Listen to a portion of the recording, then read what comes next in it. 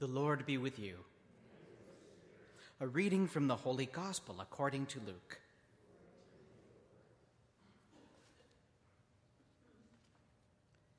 The leaders scoffed at Jesus, saying, "He saved others. Let him save himself if he is the Christ of God, his chosen one." The soldiers also mocked Jesus, coming up and offering him sour wine and saying, "If you are the king of the Jews, save yourself." There was also an inscription over him, "This is the King of the Jews." One of the criminals who was hanged there kept deriding him and saying, "Are you not the Christ? Save yourself and us." But the other rebuked him, saying, "Do you not fear God, since you are under the same sentence of condemnation?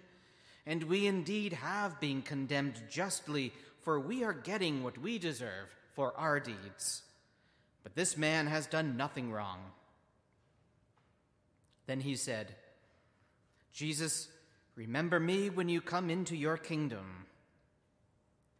Jesus replied, "Truly I tell you, today you will be with me in paradise." The Gospel of the Lord.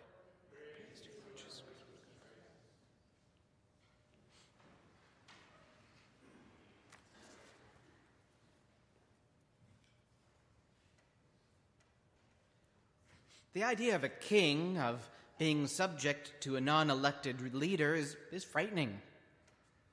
Those places with the least freedoms and usable resources are often overseen by someone not fairly elected.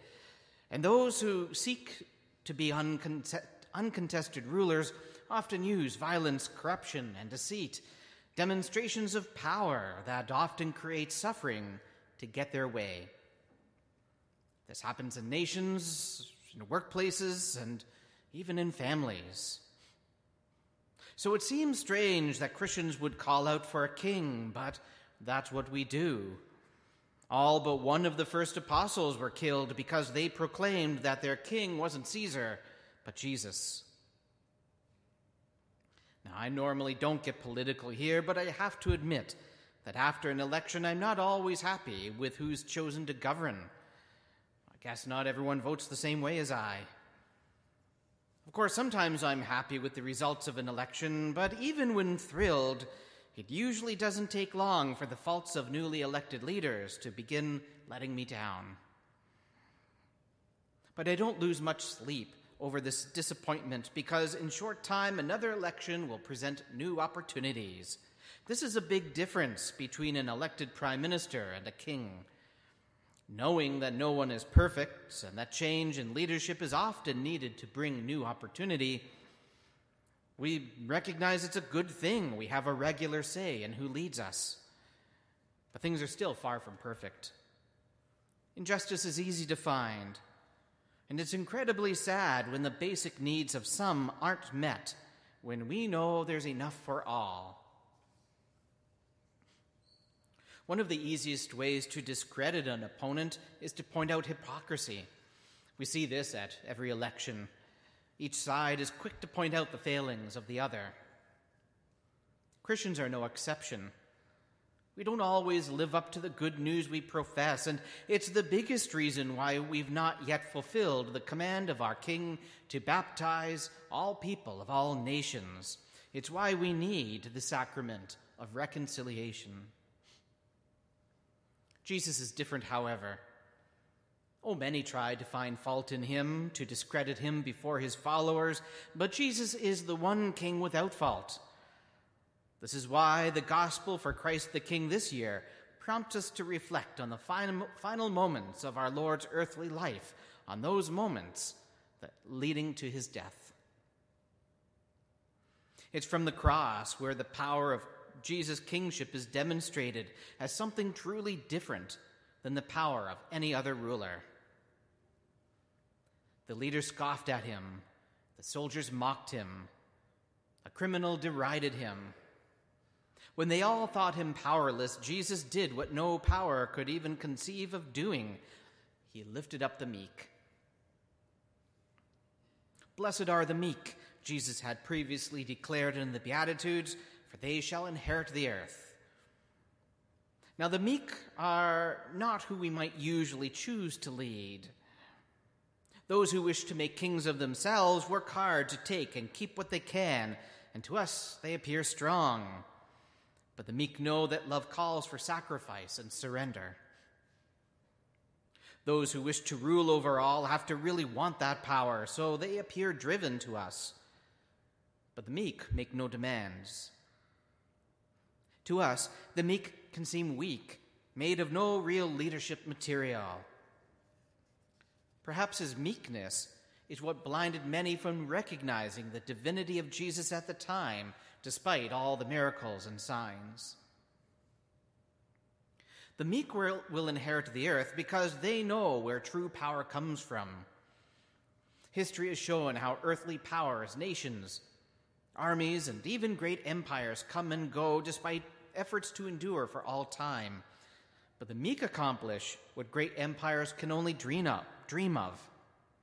They always remain because the meek recognize how true power doesn't come from physical strength or wealth, from armies or violence, from intelligence or by winning an election, but by loving as God does, by seeing others with the eyes of God, and by giving to God and recognizing his greatness. From on the cross, we see the new order our true king wishes to bring. Pilate may have had power to execute or free anyone he wished, but only Jesus could forgive sins. Today, our elected leaders may have all kinds of power over peace, wages, or various social services, but only Jesus can invite us into paradise. Our sacrifices may have power to relieve the sufferings of others, but only the sacrifice of our Lord can grant eternal life. This is the new order our true King wishes to bring: forgiveness, invitation, and sacrifice. This new order of meekness was rejected by many, and Jesus was sent to the cross. But the truth is that from on that cross, Jesus, our King, has power to grant eternal life. There's a few things happening at our church this Advent to help us get ready for the coming of our King. You'll hear more about these things as they come up. In a few weeks, we'll celebrate a reconciliation service here, an opportunity for all to accept the forgiveness of our King as the good thief in today's gospel did. We'll also accept our King's invitation to worship him by observing a popular Filipino tradition over the 9 days leading up to Christmas. I'd also like to mention our King's call for sacrifice, too. As a new year approaches, it's a good time to reflect on giving, or at least I find it so. Now I know that every bill has gone up, everything's more expensive, and this is no different for our parish. But I also just glanced through the new census data and noticed that the average income in this area has gone up over the last few years too. Perhaps not for everyone, but for many. So especially for those who have fallen into that fortunate category, I encourage you to reflect on your giving, your financial sacrifices. We would love to make staff here more available or even hire more this year so we can serve better. We can always improve on our service, and your generosity helps with that. So here's a challenge as we face Advent in just 1 week. We might ask ourselves, where do we accept our King's new order of things, and where do we not? Forgiveness, both giving and receiving, is difficult for some. For others, it's a real challenge to invite others to share life. And the prompt to sacrifice can terrify even the most courageous of us. We need help from our King. Maker of all things, our Father and King, we turn to you and seek your strength. Inspire within us a desire for forgiveness, to receive your mercy, and to offer it to others. Form us through your Spirit into an invitational people, eager to draw others into the life you offer, and through your grace, join the sacrifices we make to the life-giving sacrifice of your Son, in whose name we offer all our prayers. Amen.